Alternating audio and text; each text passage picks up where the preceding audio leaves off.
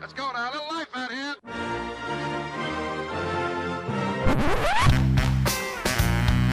What the hell's going on out here? It's a lot of fun.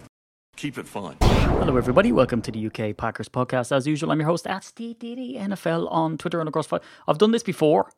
Peter and I recorded an episode yesterday and I started tacking this on for the schedule release because, you know, schedules and the magic of editing and all. So let's talk about the schedule. But what I do want to get around to is I want to talk about the plans for London. I want to talk about the group trip. All of these are in their infancy, right? So, and I'm also hopefully going to find out something about the pep rally with the Packers, but that seems to be sort of further away than the stuff that I can control, which is the sort of, you know, London game arrangements and also the group trip arrangements, which people are mad to find out about. So first things first, let's run through the schedule and I'll talk about the group trip.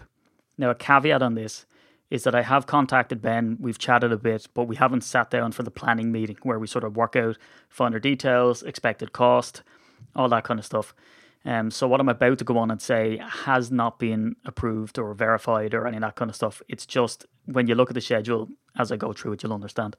So preseason games, I would say no one cares about, but it's going to be great to have some football and people in green and gold and seeing the lads get cut, whatever, which isn't great, but at least you see the roster start to solidify.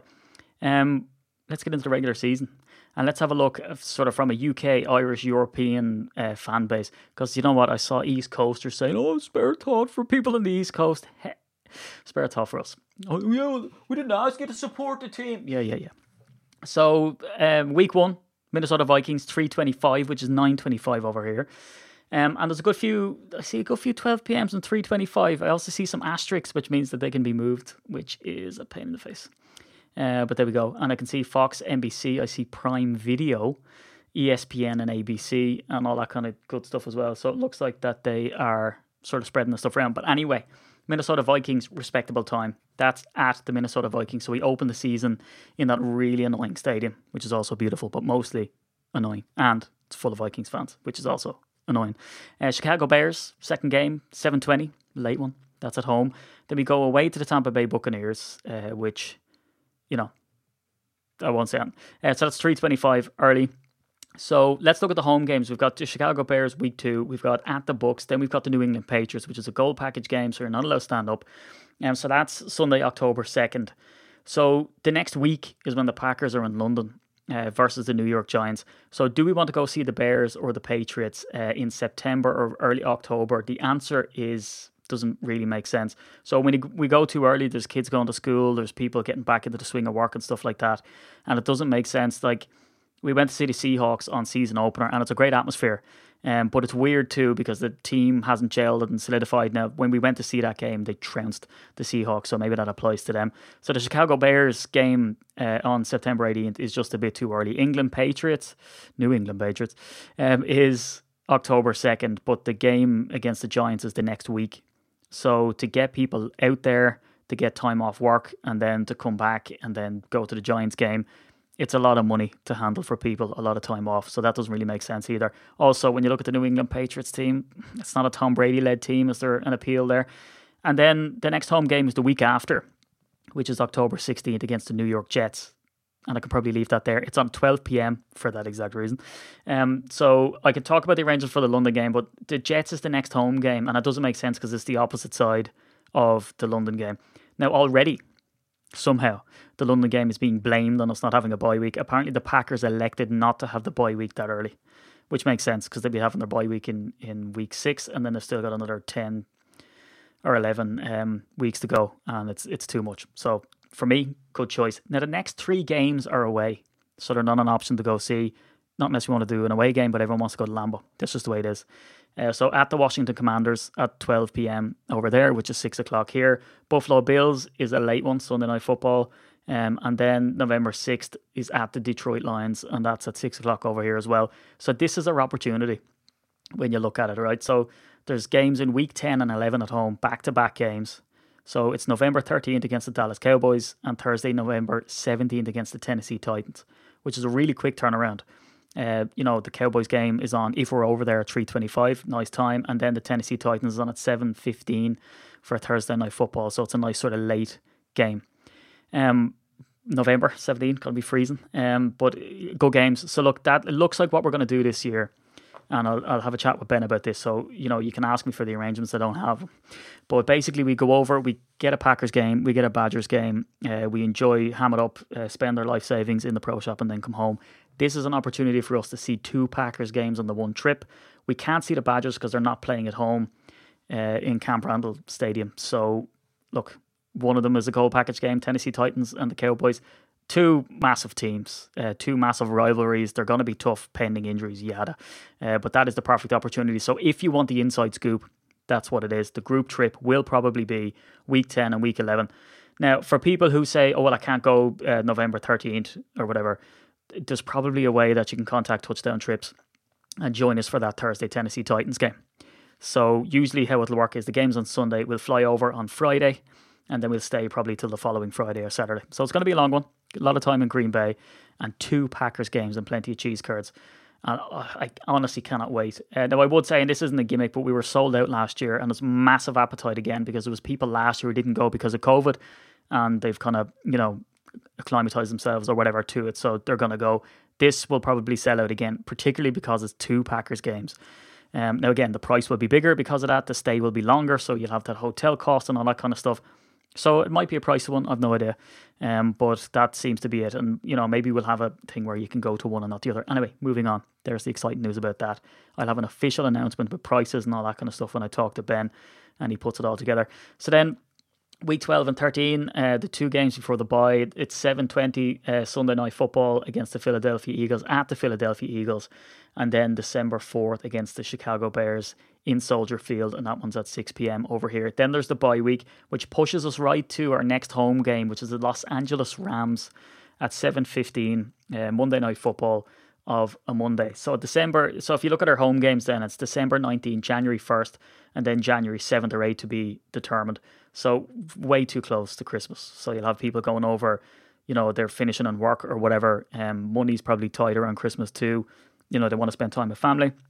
We see the game on Monday. We come back probably Tuesday into the Wednesday. So you're talking about the 21st, 22nd of December. And for a lot of people, it just, especially with kids and stuff, it just doesn't make sense. And especially the money constraints around Christmas time as well. We all know it's a bit tight. So it kind of lends itself that the only real games open for us are the Dallas Cowboys and the Tennessee Titans, which to me are incredible games. Great timing, November 13th and 17th. Enough time to save, paid off and all that kind of stuff. So I think that works out really well. And that game against the Los Angeles Rams as well, close to Christmas, brilliant. And then December 25th, I already know people who are going to that game against the Miami Dolphins. And that starts at 12 p.m. over there. It's a 6 here. And then January 1st, I mean, what a treat. We get Packers football on Christmas Day. We get Packers football on New Year's Day. So Sunday, January 1st, it's 3:25, which is 9:25 over here. So you'll have your fill of the sort of leftover turkey and ham from Christmas. And you can tuck into that while all the family are kind of fed up and sick of looking at you. So then week 18 is the Detroit Lions, and that's either January 7th or 8th, and the time on that is to be announced, and it's to be announced probably, they all show them at either 6 or 9 or whatever. It's the last game of the season, who cares? So by that time, we should have locked up the NFC. Should have. So anyway, by the time that we do all this, me and Peter already recorded the thing. So with the magic of editing, I'll just add that in after this. But before I do, London arrangements. So I had a good call with the Hippodrome. So the Hippodrome is a casino. It's got a big, massive screen. Now he says that the theatre they rent out to the Magic Mike crowd. So if you want to go see some Willies, you can. But if you want to go see the Packers, well then you can come along. Now the thing is the room has a capacity of about 200 people. Maybe we can squeeze some more into about 200 people.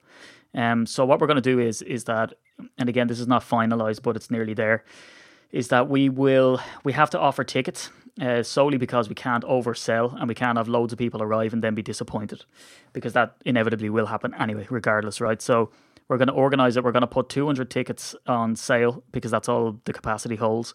And just to get numbers, and again, for any of the bumholes out there, we're going to go, You're trying to make money. You're a fraud. You're an absolute fraud. You are making money off the fans. You are.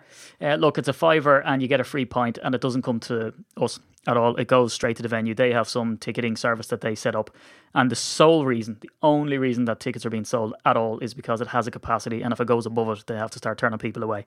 So what they'll do is you will pay the cash to a link that will be provided to us by the Hippodrome. It's a £5 and you're basically paying for your first pint, so it's a free pint on entry, and you get in, and there's a 42-foot screen. So we'll go in there and it'll be exclusively ours, by the way, which is fantastic. There'll be no one else in there apart from who buys tickets. And so usually the place opens up at about 5, but we've organised to open it up at about 12, exclusively again for us, for the UK Packers, to go in and be around like-minded fans. There's a lot of people coming over from America. Now again, I envision this to sell upwards of about 1,000. So 200 is like 1/5 of the amount of people that we can fit in, and that's for people who can't get tickets to Tottenham. So what I would say is that when I do get all the info and I do get the link to book those tickets, I would jump on it because it will sell out, and it's a capacity issue. It's fire safety. There's nothing we can do if they oversell. So what I might do is I just don't want anybody to feel left out. So if that oversells, I might try organise a second event somewhere, again, central London, that people can go to and all hang out and stuff like that who can't make it to the game. But I think that's really exciting. It's a 42-foot screen, and they'll also serve beer and food in the hall throughout the showing. So it's a nice intimate venue, 200 people in there, all swilling around, all having a great time, all having some beers and shots. And again, they have a full PA system, so I'll be able to get on the mic and do some raffles and giveaways and give away t-shirts and stuff like that. So that will be absolutely, again, I cannot wait to do that as well. Really, really looking forward to it. It'll be a nice treat as well because, you know, that's week 4 and then you've got to wait 6 weeks, so about 2 months then to go off to the States. So I think it really works out like perfect timing. But again, it's not a sales ploy. I think the tickets for the Hippodrome will sell out and the tickets for the trip abroad will sell out. We've maxed out at, I think, 45 to 50 people on the trip last year. And again, there's strong interest this year. But that's the schedule, and that's the exciting things about the London tickets. And people have asked as well, when do these London tickets go on sale? Now, this is for the actual game itself. It's in June. And like we said on a previous podcast, you know, there'll only be about 30,000 general admission tickets. And they're going to be snapped up straight away. And they're going to try scalp you as well. So do watch out for that. So it's going to be a scramble. We tried to contact to get block booking, but it was a no-go. So we can't do that either. So it's literally, you know, a free-for-all. But look, there's plenty of Packers fans around that really wanted tickets.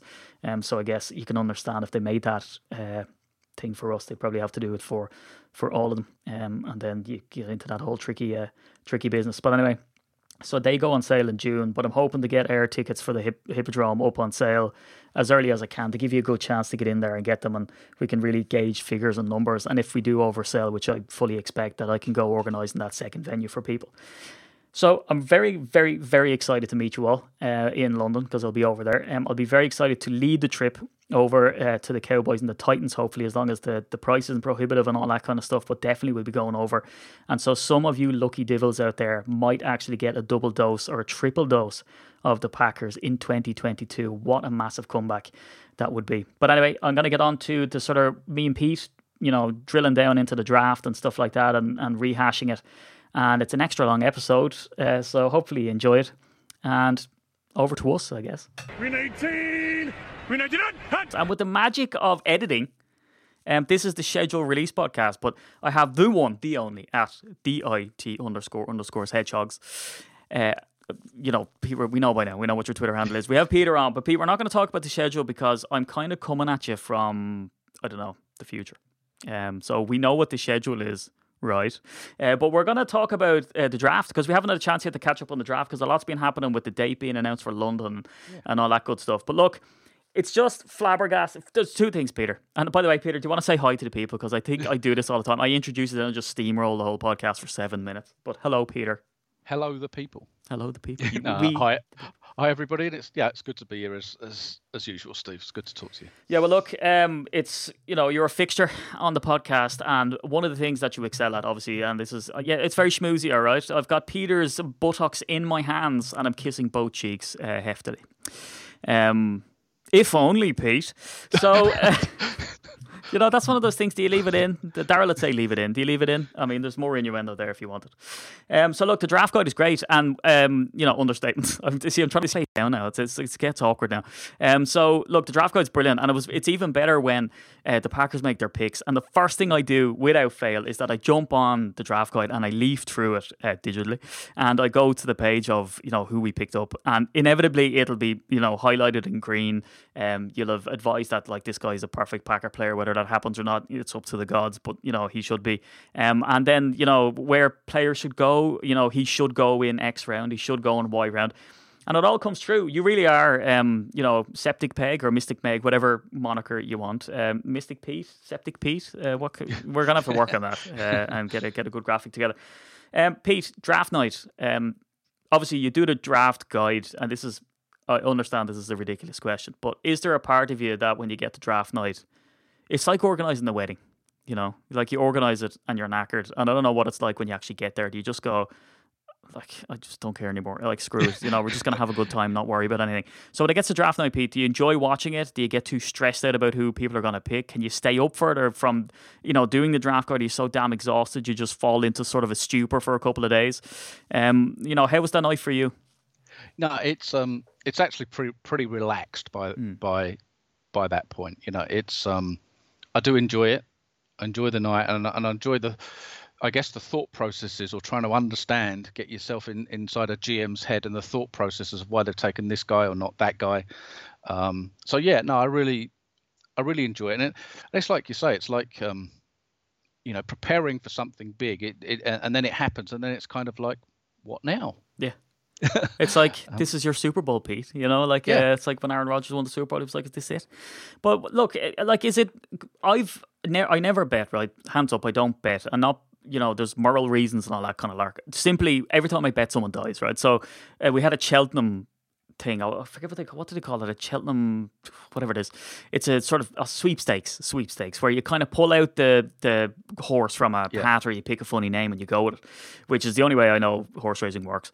And they put it on the TVs, and everyone stands around and acts like they know what they're talking about. And then there's one guy in the office who goes around talking about soft ground, right? So I picked out a guy, what was he called? Who shot the sheriff or something, funnily enough. And I think he fell over and they literally shot him after the race. So I don't bet anymore, put wagers then, because it sends me into a tizzy. You know, you're looking at it, and I know that adds excitement. So that's the reason why people bet, is they put a little wager on and they, you know, see what happens, and it gets you interested in the game. Pete, like, you've put to ink, and we've talked about this on your draft guide, and you've said this guy's a good guy, this guy should go in this round, but you've done this for literally hundreds of players. Does it do your head in a bit when you see a player drop because other people are like, oh my god, he dropped, how interesting? You're thinking, shit, you know, my draft guide, I had him in the second round and now he's the fifth round. What's going on? And it always makes me go back and you know, when a player goes a lot higher than I had him or a lot lower than I had him, is I always go back and try and think, well, what did I miss? Yeah. Were there signs of something there? And sometimes you just have to hold your hands up and say, I don't know. Yeah. And other times, I guess, over the years, you learn a little bit here and a little bit there, and it kind of hopefully makes you slightly better the next year. But I guess the difficulty is that when I think all of the people that do kind of draft guides is you're pretty much doing a guide for a generic team. Yeah. You know, so you're putting your 1 to 300 or however many players you're looking at in order on the basis of that you're a generic team that's just going to pick in that order. Whereas what we all have to understand is there's 32 different teams that think differently. They've got different needs. They run different systems. They like this position over that position. So it's never going to fall in that order. Yeah. You know, and then you just, for whatever reason, you've got teams that prefer, you know, a player's upside and potential rather than his actual production, which is what we saw right at the top of the draft, you know, with Trayvon Walker going number 1 over Aiden Hutchinson, which is still a pick I just don't understand. Are you shaking your head at that piece? Yes. I mean, is that just complete nonsense and overthink? To me, it is. You know, and it always, and this happens, you know, too often for my liking, I guess, is that a player in about March suddenly becomes, you know, a top 10 player, or in this case, an overall number 1 pick, when for the previous 4 years, nobody was talking about him in those terms. Yeah. and it's happened in March when they're not even playing any games. Yeah, and it's strange. It's strange to me, and I think that I understand as you get further down the draft, you look at more and more upside and potential, and I get all that. But I think at the overall number one pick, if you've got a guy that has produced, has a great attitude, has all the character things that you're looking for, has produced on the field in the season that's just gone by, for me, it's a no-brainer. Yeah. And I think that's why, just my opinion, why some of those teams at the top who almost overthink it end up picking in the top 5 almost every year. Yeah, but I mean, that's just my view. Proof of the pudding, though. It is, human psychology is a weird thing. Like when you want to go for a car and you want you saw that red one and you really like it, and that's the one, and you tell so many people that I wanted the red one and I've always wanted the red one and it's great. And then you go to the dealership and they go, the red one sold, and you're like, well, the black one, I always wanted the black one. Yeah, and then you convince yourself otherwise, and it's just. And I think that for me, I think it's. I guess I'm risk averse, and I think you play the percentages. Which player is most likely to be a success, whatever you regard success as? It's probably the guy that's been productive throughout his college career and has got all those great character things as well. Yeah. Rather than the guy that you think, yeah, he may be able to do it, but there's nothing on film that jumps out at you. It's mad. That sort of mentality is crazy. And I suppose an awful lot of GMs have that mentality, don't they? For a number of different reasons. I mean, you'll have a GM who's on the hot seat, so he's thinking, God, I really need to pull it out here. I can risk it because if it doesn't hit, I'm gone anyway. So, And I think, and I think once you get beyond, say, the first 10 to 15 picks, I understand it more. Yeah. Because when you're picking towards the end of the round, that means you're one of the better teams anyway. And you're typically looking for maybe just one or two guys that are going to take you over the top. The guy that takes you from being, a playoff team to a Super Bowl team.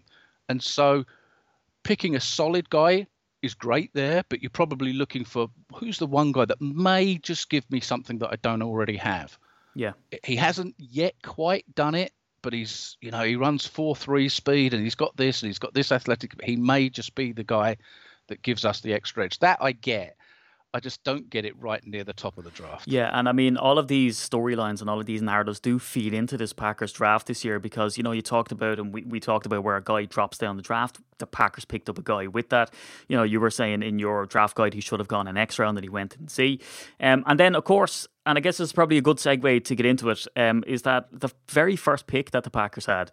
And again, a man as modest as yourself won't suggest it, but the very first player in this grouping that was marked with the green colour, which is the key to the, he's a potential Packer player. He's someone that fits the mould. It's someone that they could key on. Speaking of key, is Key Walker from Georgia. Now, Peter, this is a guy you had going potentially in the second round. Yeah. In your draft guide, you said, you were sort of complimentary of his skills. You sort of highlight that he's a great player. He's fourth on your linebacker list. You said as well, though, that he's lots of potential. However, you did say he's a likely second round draft choice. How does this one hit you in the feels? Yeah, so at the top, so on the basis of the type of player that he is and the athletic ability that he's got, he absolutely fits. What you would think the Packers would be looking for in an inside linebacker, and will fit very, very nicely next to Devondre Campbell. Yeah. So as a football player, I think he's very nice football player with the potential to be really good. My struggle with the pick at the time was I wouldn't necessarily have gone down the inside linebacker route in round one. But there were other inside linebackers on the board as well, but I think that's just a case of what you prefer. Devin Lloyd was still on the board at that point. But I understand teams might like Walker over Devin Lloyd. So I don't so much have that as an issue. It was an odd one to me in that, the Packers have been waiting all this time, not picking an inside or middle linebacker in the draft since AJ Hawk went in the first round all those years ago, 2005, I think it was. We've suddenly find ourselves an all-pro inside linebacker in Devondre Campbell, and that happens to be the year we pick one. Yeah. So it was kind of weird at the time to me. Now, to turn that around the other way, I think that we talked before that there would probably be 5 or 6 wide receivers that would go in the first round. 6 went before the Packers picked. And I think that in itself probably made the Packers' mind up to go in a different direction. So had only 4 of those wide receivers gone, for example, and a couple of them been sitting there at the point the Packers picked, the pick may have been different. Yeah. But I think it's one of these cases, and why mock drafts can quickly fall apart, because I think this is one of those cases where the Packers' decision to do this rather than that was very much influenced by what happened before. Which, Peter, is exactly what you want your GM to do, right? Because I mean, look at the mire we'd be in if.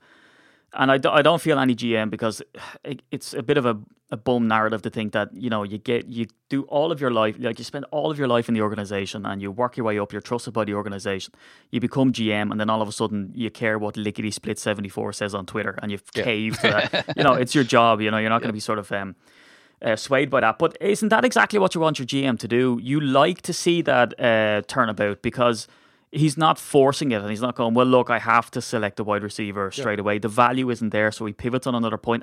And to your point as well, and this is important that I think people know, is that, you know, when we say and when you say, you know, I was shocked by the pick, it was more of a second round pick, it doesn't mean you're not saying he's good enough to go when he did. It was just and not that he's a damn good football player, but the strategy there was strange, and the pick was strange for all of the reasons that you mentioned. So by all means, this isn't a criticism of the player or the pick.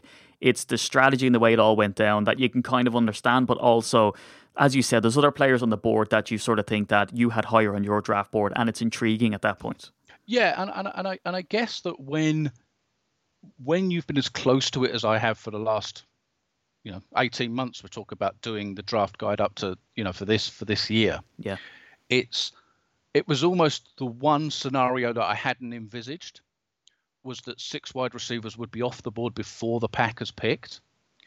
And I thought their choice would be, is the wide receiver we want, rather than all of them having gone at that point. It's the wide receiver we want still there. Yeah. And if not, which other position? And I thought the other positions would be defensive line or offensive line. And to be fair, they went down those routes just a little bit later. So I think it was more of a surprise to me than anything. It wasn't. This is absolutely not a criticism of the pick, because I think that this guy has Pro Bowl potential.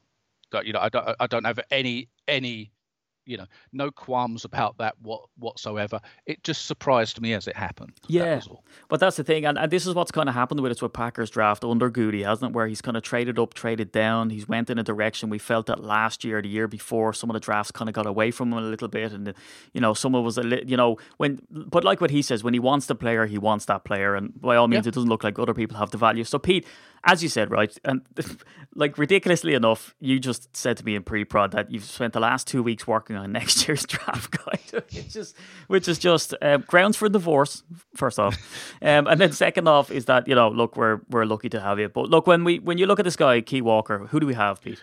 I think what we have is not a dissimilar player to Devondre Campbell, which is a great thing. Yeah, we've got a slightly bigger, slightly more athletic, slightly faster Devondre Campbell. Yeah. The difference right now between the two of them is that Devondre Campbell has, half a dozen years of experience in the league and is the current All-Pro. Quay Walker is coming out of college, having played in a really good defense at Georgia, played at a really, at the SEC level, as high a college football level as you can get, played with some absolutely superb players. We can see that from the number of Georgia players that went in the first round of this draft. That can be a plus or a minus. We don't know, but we've certainly got a guy that there doesn't appear to be very many downsides to him, if you like. You can look at all of the things that you want to look at. We've talked about the athleticism. There's some versatility there as well, because I think with his athletic ability and speed, he's a guy you could line up on the outside in pass rush situations, or you can blitz him from the inside.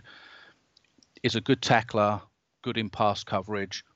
So you've got all of those excellent pluses around him. only has one full year as a starter. So there's a question mark. Doesn't have the experience of some of the other players. Yeah. But there isn't a single player coming out into this draft, whether he's the overall number one pick or the very last pick in this draft, that doesn't have some questions. I think the questions with Walker are probably just mostly around his 1 year of starting experience, because the rest of it looks pretty good, and I think that all things being equal, we never know how this stuff's gonna turn out. But he looks like a guy who definitely could be a Pro Bowl level linebacker in a few years' time. Which is it? Like we've all seen, Peyton Manning right off into the sunset with a Super Bowl, getting dragged there. His horse, in fact, was the defense because he needed it. So you offer an MVP quarterback an unbelievable defense like that, a scary defense. Look, it's going to be a winner. Now, look, and actually, the second pick in Devontae Wyatt, again, may I just add that you had him in green, the number 2 defensive lineman on your board here, Pete. An exciting pick, I guess some people would have been happy that we took him first from some of the narrative that I see out there. What's your take on it? Yeah, and exactly that. So I think off the top of my head, he was the number 23 player on my list, and had the Packers taken him at 22, that for me would have been the kind of ideal scenario. Yeah. And to a degree, had the Packers picked those two guys the other way round, I would have probably more said, yeah, that's probably more like what I would have expected. Yeah. So just on the basis that they were swapped around, it surprised me more. But Wyatt I love, and I think he's ideal for the Packers to be able to line up alongside Kenny Clark. We've been looking for that guy for years. Yeah. And in previous drafts, I think last year we thought the Packers might take Christian Barmore. So we've been looking for that defensive lineman to line up alongside Kenny Clark and take some of that pressure off Kenny Clark as well. I think this is just excellent. And Wyatt will play that 3-4 defensive end brilliantly. Yeah. There's so much to like about him as a player, and he makes plays as well. Good against the run. Will rush the passer, but you're not necessarily looking for that in him anyway. As a 3-4 defensive end, 4.77 in the 40. Just a really nice player and a really good pick. Absolutely love this pick. And he's experienced, right? That's where he differs from Walker in that degree. Is it significant that they went for 2 Georgia players? Does that matter? Does chemistry come into this type of thing? Do they play well together? Well, I think it's obviously the G on the helmet that's the key. That's the key here. Athens, Georgia is clearly now Green Bay South. I think it probably tells us 2 things. It tells us that clearly that Georgia has a great program and has a great defense, and it absolutely does. And they've got another guy, Jalen Carter, who will go in probably the top 5 next year. So that's how good, and a couple of other guys that will go in the first round off that defense next year. So that's how good that is. But I think it also tells us that the Packers clearly are scouting players at those big schools. Yeah. And they're taking players, early in the draft that have got big game experience and have been productive and played well in big games when it really counts. Yeah. Which sounds like a good strategy to me. No, absolutely. Can I argue with that? No, absolutely. And like I say, absolutely love this pick. Yeah, and what I like about it is that, look, it's complementary. So you've bolstered the defense on the line and also at linebacker, which is just devastating. And once you do that, and because, look, we've seen sort of strangely certain players in Packers sort of, I don't know, they're in lore now and they've since gone, of course, have stellar seasons and then leave, like, Kyler Fackrell. And you look, you see these players, you're like, what? And they just have a good season because it's complimentary and all of a sudden someone's dropping in. And, and so that gives great opportunities to the star defenders that we have there. And in a sort of so we heard that the Packers, potentially tried to trade up. It looked like that they had their heart set on your guy, Williams. But again, another lad that you had highlighted in the draft guide, and it was a selection at number 34, which is 2 off the first round pick, Pete, which means that it doesn't matter. But Christian Watson, wide receiver, North Dakota State. I've watched the highlights the same as everybody else, but you would have watched this guy more closely. Is he the real deal? Can he slot in there and be sort of a day one starter to make an impact? Or is this one of those sort of raw picks that kind of will take its time to develop? My gut feeling is it's probably somewhere in between those two things. So again, love the player, love the pick. It's one of those situations where if somebody had said to me the Packers had picked Christian Watson at 22, I would have thought probably a little bit high, but I absolutely get it. If they'd picked him at 53, if he'd still been there and the Packers were still picking there, and I said, yeah, I understand that as well. Yeah. So he's one of those guys where you could understand a range of where he would go, and it just depended on how teams saw him and judged the fact that he played at North Dakota State in the FCS and not at the highest level of college football. Did that? How much of a factor was that? But the guy runs 4.36 in the 40. He's 6'4". He's a big guy. The fluid hips. I mean, if you watch him run, and particularly when you watch him run with the football in his hands, absolutely incredible athlete. Yeah. Absolutely incredible athlete. Has had some problems with drops, but I'm not overly, sure, your receivers have to catch, but I'm not overly concerned about that. We saw this with Devontae Adams when he came out, and we know what he became. Absolutely love this pick. And I think that, for the Packers, they gave up those 2 second-round picks to move up to 34. It sounds like a lot, and I think we all would have loved to have had 4 picks in the first 2 rounds. But I think once the first round had gone the way it went, and the first 6 receivers were off the board before the Packers picked at 22, I think that then drove what happened subsequently with picks 22, with picks 28, and with this move. They couldn't take the risk that, a player like Watson, they couldn't take the chance that a player like Watson would drop to them at 53, because he almost certainly wouldn't. He might have got to 40-ish. We don't know. He might not. Might not have got beyond 34 or 35. We don't know. But the chances of him being there at 53, I think, were very slim, considering all those other receivers had gone. So I think, as you said just a few moments ago, once you decide that's the player that you want, go and get him. And they did that. Love the move. Love the move to get him. Absolutely. And I think that this is a guy that, as the season progresses, we're going to see more and more of him. And it might be that he ends up with 35, 40 catches in his rookie season. I'm not expecting him to come in and catch 80 balls. He might do. Yeah. Absolutely might do.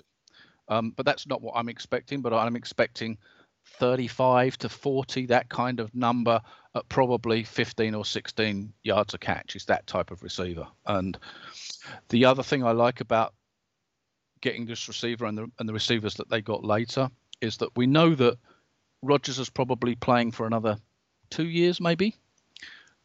Maybe longer, but probably 2 years is probably the optimum that we're thinking about now. It means that these receivers will be there when the next guy takes over from Rodgers, and I think that's important, because you don't want to be in a position where you're changing quarterback and you're changing all the receivers at the same time. Yeah, that's rebuild written all over, right? Yeah.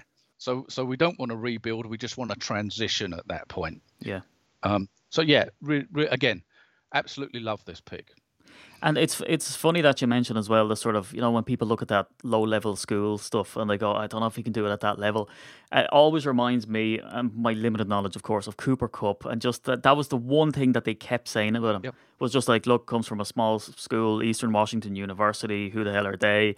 Even though he performed everywhere he went, but it just wasn't good enough for people. And the rest is history, I guess, there. So yeah, you have to be careful of that. And you have to be careful about the positions as well. I mean, Jerry Rice went to Mississippi Valley State, for goodness sake. So we ought to understand that the number one receiver, or one of the greatest receivers that's ever played this game, played at a low level, in inverted commas, of college football. I think the other thing to remember is that people miss this a little bit with North Dakota State, because they don't look beyond perhaps the powerhouses. Is that, that's the school that Trey Lance went to. That's the school that Carson Wentz went to. Now, whatever you think of those as players, they were both top 3 picks in the NFL draft. So this is a school that produces pro-level players at a high level. Yeah. Well, that's the thing. And there's an awful lot of snobbery in the game as well, isn't there? That if you don't sort of don the usual lads you see day in, day out on sort of that primetime college, spotlight, that they're not good enough. But yeah, excited about him. And at least, look, if he's got a bit of a drop problem to begin with, at least Packer fans are very, very forgiving when it comes to players who drop the ball. And they're not in any way going to make his life a living hell. So, it wouldn't be a Packers draft without leaning into some sort of O-lineman. And we got Sean Ryan there on round 3, number 92 overall. Is this your typical Swiss Army knife type of guy? Pete, are we happy we have this guy on the roster? Yeah, so I think that when you look at him, he has the 6'5", 320-ish pounds. He has that left tackle type size, and he played left tackle at UCLA. There are some things that arm length not quite what you'd want, preferably in a pro left tackle. Just foot speed not quite as quick as you'd probably like in a pro left tackle, which is why most of us, or most of the experts, not including myself in that list. Please do. I think most people that talked about Ryan were projecting him inside to guard, and I think that's fair. I think he's a guy that, a bit like John Runyon did with the Packers, 2 or 3 years ago when they drafted him, albeit later in the draft moved him from tackle to guard. That absolutely looks like the situation with Ryan here, and it would not surprise me to see him come in and challenge for a starting spot on day one. And you think of, in particular, the right guard spot where last year's rookie Royce Newman did a good job for the whole of the season. Well, I think now he's under pressure for that starting job from Sean Ryan. So, yeah, again, really like the pick. I don't think he was one that I necessarily highlighted, but he was a guy that I thought was rising, coming into the draft. And yeah, I think he's a guy that will probably settle at guard in the pros, but could do you a job at tackle if you needed a guy out there for a couple of games here and there. And this is why when I look in this draft, Pete, you look at Walker and, we understand if you flip the picks, they're great. But either way, you still end up with these two guys. You get Wyatt. They seem like really solid picks on the face of it. And I know it's, all this narrative you can't draft or can't grade a draft or whatever too early. But then Christian Watson, they seem to do the job, go after. Sean Ryan seems like absolutely solid guy. So, I mean, all right, giving up the second round pick. But as we said, if you want the player, go after the player. Not bad so far. I think that, yeah, I mean, I could summarize this whole draft in saying that slightly surprised at the front, but with the first pick, but absolutely understand it now. We've got a really good player there. But in summary, and maybe I shouldn't summarize it, we're still going through it, but I'm going to now. I've started. Go on. In summary, I think this is on paper, one of the best overall drafts that I've seen the Packers have in many, many years. Now, we don't know, like you say, we don't know it a year from now, 2 years from now, 5 years from now, how it's going to pan out. But on paper, definitely one of the most exciting drafts the Packers have had. Yeah, which we're allowed to say because, I mean, look at the detail you have in your draft guide. You've looked at these players from a readiness standpoint, from a history standpoint. You've gone through all their games. So yeah, of course you can look at this, and you're like, again, me, if I came out and said, "Oh, A+," you'd be like, "On based off what?" Pete's draft guide maybe, but your own knowledge, absolutely not. But look, round 4 sees us take another wide receiver, Romeo Doubs. So, Pete, you talk in your draft guide again, not someone that you highlighted because, again, look, we're in the 4th round now, the wide receivers, and we sort of talked about this in our pre-draft coverage of, you have that sort of upper echelon guys, and then it kind of drops off. Romeo Doubs, you do talk about him sort of, being an experienced guy, being a reliable punt returner as well. Are we happy with this pick? Is he developmental, or could he actually shock people when he gets to the Packers for, maybe playing in the slot or something for us? Yeah, I think that's a great point. I think that he has the opportunity to be better, if that doesn't sound strange, than the round that he was picked in. Yeah, because you get a guy in the 4th round, and that gives you a certain perception of a guy. I think that he sneakily has a shot at even earning a starting job on day one. That's crazy. And you talked about some of the key things there. Very experienced. You know, he caught 225 passes in his college career at Nevada, catching passes from Carson Strong. He is just a solid all-round pass receiver with, 4.47 speed. So he's not quite the speed that Watson is, but he's no slouch by any stretch of the imagination, and he knows how to get open. Yeah. And I think this is a guy that probably, if you compared him with Watson, and they're two different players and two different shapes and body sizes and everything else, you would think of Watson as having this great athlete with this huge upside, and you think of Dubs. I think of Dubs as probably a guy that's probably more ready to start, be your number 2 receiver, if you like, alongside whoever the number 1 is. Let's say it's Alan Lazard. It's probably more ready to start than Watson is on day one. Yeah. So I think this guy could be sneaky good. Sneaky good, like it.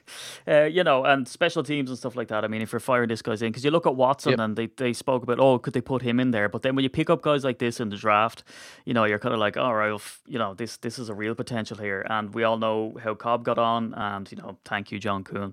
But look, the other one that I wanted to discuss here is in round 4. Zach Tom goes number 140 overall, and Pete, to show the accuracy of your draft guide, and I got a good giggle out of this, on your top 300 players, you had about 138. So you'd only 2 away, and you'd even highlighted him in your draft guide to say, you wouldn't be surprised if the Packers go for this guy. So again, he was well on your radar in this type of thing. Again, Pete, is this another super experienced guy who could be challenging the kind of sort of fresher guys that have come in last year or the year before? Oh goodness! And there's a bit of a theme here, because every pick so far I've used words like "I love this pick," "really like this pick," and I have to be really honest with you. Do you like this pick? I looked at all 11 of them, and I really like them, right? And this guy is just a guy that I think Packers fans are going to love, right? Because he can play every position on the offensive line. So a couple of years ago, 3 years ago, he started at center for Wake Forest and was very, very good. Last couple of years, he's played left tackle and has been very good. I think he's more suited and is actually better at center than he is at left tackle. But he's a guy that could challenge Myers for the center role, could challenge either of the guard spots, and could at a push play right tackle or left tackle. That's crazy. Right, and to have that skill set is incredible. The Packers always love those versatile guys, that can at least cover 2 or 3 positions. We've seen that with Elton Jenkins, but we've seen it also with the likes of Lucas Patrick and various other players. But this is a guy that I think is a super football player, that it wouldn't surprise me again to see him starting on day one. Now, it's going to be a challenge. He's going to perhaps have to challenge Myers for the starting job at center. Yeah. Or challenge Royce Newman and Ryan for the starting job at right guard, or Runyon at the start. So it's a tough ask, but it wouldn't surprise me, because this guy's a damn good football player. And I think that if it weren't for the fact that he played so many positions and played them well, I think he would have gone higher in this draft if he'd played his whole career at center, for example. Yeah. It's just one of those guys that almost has dropped because people don't quite work out what his best position is. Which, bring him to the Packers. God damn. I mean, if there's a team that gets the best out of their O-lineman, it's the Packers. So, oh my God, what a pick. Absolutely. And when you look at his size and all of the measurables that pro scouts look at, he looks like an interior guy. Yeah. So he looks like a center, possibly a guard, but can absolutely play any of the positions. So again, look, we're all jazzed up. We have your draft guide. We're reading through it. We're seeing you sort of, hit the nail on the head, get them in around where they should be. The Packers are picking up players that are perfect for them. Round 5. Love it. Yeah. Round 5, pick 179. We get to the 63rd player on your top 300. One that shocked everybody. Yeah. You have him down as going between the 2nd and 3rd round. We're in round 5 now, and we get Kingsley Enagbare. What happened, Pete? Do we know what happened, or where's your head at with this? No, and this is the interesting thing about it is normally when you see guys that drop that far, and the same to a degree with Rashid Walker, who they took in the 7th round, is a story comes out afterwards. Oh yeah, he had an ankle injury, or he had this, or there was this concern that nobody had talked about before. Absolutely none of that has come out to my knowledge, and if the Packers are getting the player who ought to have gone round 2, maybe round 3, what a pick this is. Oh yeah. And it's bizarre because the Packers traded down to this pick in the 5th round, and this guy was still there. Again, so in terms of, we like to talk in terms of value. So at pick 100 and what did you say it was, 179? 179, yeah. You potentially got a guy that should have been going at pick 60. Over 110 places, Pete. It's just bananas. Yep. And you got him at a position where you needed to get a guy. We've got Preston Smith, we've got Rashan Gary, and then we've got some younger guys who may yet come through, the Jonathan Garvins, the Randy Ramseys, those guys, Tipa Nalii. But we needed this 3rd or 4th pass rusher. This guy's absolutely that guy. And again, I'm raving about it because I'm really excited about it. I'm really excited to be able to, if we'd picked this guy at pick 58, we'd have said, that's a really nice pick. And we've got him at pick 179. What more can you want? And what should we expect to see from this guy? I mean, is this guy that's got to come in as a rotational player almost straight away? I mean, does he have that skill? Yeah, so I think we're going to see him on passing downs. So he's one of those guys that I think is going to grow a little bit, and he's already 6'4", 258. Yeah. But I think he's going to grow to 265, 270, and look more and more like Rashan Gary and Preston Smith, if you like, physically. And I think we're going to see him not so much on early downs, but I definitely think we're going to see him on that pass rush rotation, on 3rd and long downs. And he's a guy that knows how to get to the quarterback. Yeah. But that's the thing, Pete, right? It's not always the strongest guy. It's not always the fastest guy. It's the guy with the technique. And he does get criticised, doesn't he, for his 40 time. And they say it's the 2nd slowest. Is he a slow player, though? I mean, does he have the technique to get? Would you pick that up in his game tape? No, and that's one of the. It's a really good point. It's one of those things where, it's a bit of a cliche, but he plays faster than his 40 time. Yeah, right. And I know that's odd, but it's true. On the field, you don't see a slow player. You see a guy that you would prefer to have on passing downs and running downs. Yes, I see that. But you don't see that big lack of athleticism that a slow 40 time would imply. You just don't see that on the field. And I love this pick. Absolutely love it. A, we needed that guy. And B, what's great about this is you're not going to ask him to do stuff that he's not as good at doing. You can use him in his great forte about rushing the passer, and I think it's great. But that's the thing as well. Like, look at Rashan Gary, the pressure he had to perform, and the sort of stuff about him wasn't it, Pete? That massive potential, huge motor, great effort, but sort of very raw. And so there was this sort of thing about why isn't he doing the business yet? What's going on here? What a waste. And then there was all this narrative. Whereas this is a perfect type of guy who's a 2nd or 3rd round talent. And we all know, pro golfers, that sometimes the level and the drop between certain players, I mean, you have him in the 2nd and 3rd round, but he's still a hyper-performance athlete. But here's a guy who can kind of fly under the radar now. He's no pressure. Yep. And in fact, people are probably pointing the finger at him going, we're going to see what's wrong with him now soon. And then if none of that comes true, it's one of those absolute inspired picks by Goody. But again, there is that red flag, right, of that he did drop this far, so there's question marks over what will happen there. Will it be a news story? Will it be an injury? I mean, no one knows. Yeah, and this is one of those questions that we get back to the question we asked, or you asked earlier, is and it's one of those that will fly around my head and I will look into in the coming year is, why did he fall? What was there that made him fall that far? Or what we might find is when he plays on the field, and this is what I think will happen, is that he will show that he should have been a 2nd or 3rd round pick.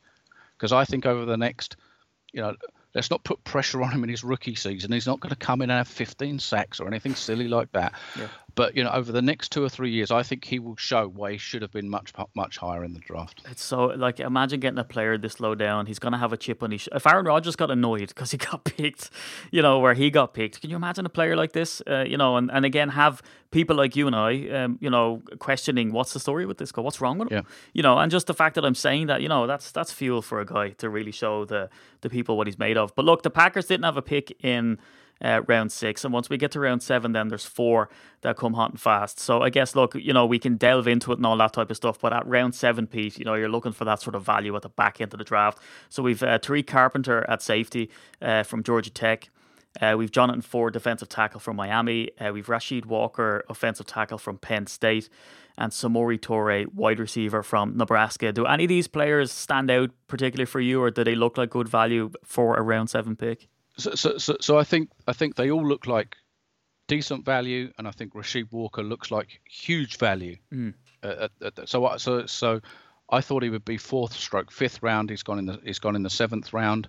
And I know there are some question marks about him, but you look at him, 6'6", 315, that kind of size, and probably will grow from 315. Started more than 30 games at left tackle, at the Big Ten level. So this is a high level of college football. I think he's a good player. Yeah. Now he's a guy that might end up at right tackle, might even end up inside at guard. And again, I think what the Packers have got here is added, at the very worst, is they've added even more depth to what's already a strong offensive line. Yeah. And you can imagine those training camp battles and the battles in preseason just to make the roster and then to make the starting lineup on the offensive line are going to be incredible. And this guy Rashid Walker is going to be a part of that. Yeah. So yeah, love that pick. Tariq Carpenter probably projects to inside linebacker. He's a big guy. He's about 6'3", 230 odd pounds, which is huge for a safety. Yeah. So he's almost that tweener, if you like, perhaps a bigger version of Raven Green. Remember Raven from a couple of years back. But I think he's probably been picked as much for his special teams skills. 4.47 speed guy. Excellent on special teams, and we need those coverage guys on special teams. So yeah, like the pick. Jonathan Ford is going to be interesting because I would see him probably in direct competition with TJ Slayton, the 5th round pick from last year. Yeah. Because he's it's a pure nose tackle. Well, yeah, pure nose tackle type. So he's not going to get to the quarterback. You're not going to get a lot of sacks. But bizarrely, he's one of those guys that for some reason has a habit of forcing fumbles. So, it's odd. He gets stood up on the line and kind of plugs his hole, and the next thing you know, his arm has appeared from nowhere, knocking the football out. Which is a great. You don't know whether it's skill or whether it's luck. Yeah, it doesn't matter. It's a great thing to have. So it will be interesting. I like I say, I think barring injury, it seems to me that he'll be in direct competition with TJ Slayton. And the last pick, Samori Toure, probably makes the roster. So he's going to be, if the Packers keep 7, which they might well do, receivers, then he will make the roster, I think. And really nice football player. Again, a slightly lower level of college football at Montana before he transferred for his senior year at Nebraska, where he continued that level of play. Really nice speed, 4.40. Yeah, I'm not trying to work out how many 4s I put in there, but really nice speed and makes big plays. And at the very worst, I think will add to your special teams coverage unit. So I think this guy is, although he's picked all the way down in the 7th round, and is a guy that's probably sneaked under lots of radar, and it's a deep wide receiver class and all of that stuff, has a legitimate shot at making the roster. Yeah, it's incredible looking at some of the coverage for him. Looking at Rob Domofsky's sort of summary of him, he says exactly that he's got this big playability and that he led the Big Ten in yards per catch with 19.7. Yeah. which is insane. And he said as well that he starts off his college career back in 2016. So the guy has like tons of experience as well, I would imagine, at this stage, Pete. Yeah, so he's one of the he's 24 years old, which is in this day and age is quite old for guys in inverted commas coming out of college. Yeah. But yeah, very experienced. Like I say, was had an excellent career at Montana and then transferred for his senior year at Nebraska, where he was just as good. At a higher level of college football. So he's already progressing up, if you like. I just think he's one of those guys that's sneaked under most people's radars because the wide receiver group, again, the wide receiver class was so deep in this draft. But absolutely has a legitimate shot at making the roster. At the very worst, we're going to see him on the practice squad if he were to clear waivers. Yeah. Really nice player. And saying that about the Packers' last pick in this draft kind of sums up the whole draft. I've gushed about just about every player that we've talked about, and that's because I really believe that. Yeah. I like I said, slightly surprised at the way the first round went, but I'm happy with it. And as an overall draft, it would be difficult, certainly off the top of my head and without going to study of previous drafts, to find one on draft day at the end of the draft that you say is better than this one. Yeah. Which is what an indictment. I mean, and again, your opinions were in black and white well before this draft. So, you can read your takes on these players beforehand. And all of the clucking hens on Twitter and everywhere else banging on about wide receivers, we ended up taking 3 in this draft as well, which is kind of telling. So it looks like Gutekunst, as you said, looks for that value no matter where it is in the draft. And again, super excited about some of those players up the top. So Pete, any parting words then about this draft or stuff to look forward to, or any of the undrafted free agents that you've seen sort of cross the threshold for the Packers around that you're looking at? Not a specific one, but I think there is always a message. We always see one undrafted guy in camp, who, for whatever reason, didn't get drafted, and there was this and there was that, but suddenly jumps out in camp, and you start to get the reports that the Packers really like this guy. It might be an outside linebacker, it might be a safety, or whatever position. I don't know who that guy is, but there will be that guy that becomes the 53rd guy on the roster. We can bet there will be an undrafted free agent that makes this team, no matter how good everything else looks, because there will be a guy that just comes through in camp. But other than that, it's just to reiterate how good I think this right now. We're not talking about 2 years' time, 3 years' time. Yes, we'll relook at it then. But right now on paper, if somebody had said, forget where players were picked, if somebody had said you're coming out of this draft with those 11 players, you just said, yeah, thank you very much. I'll grab those and I'll run away with them because I'm not giving them up. I really like this as a draft class.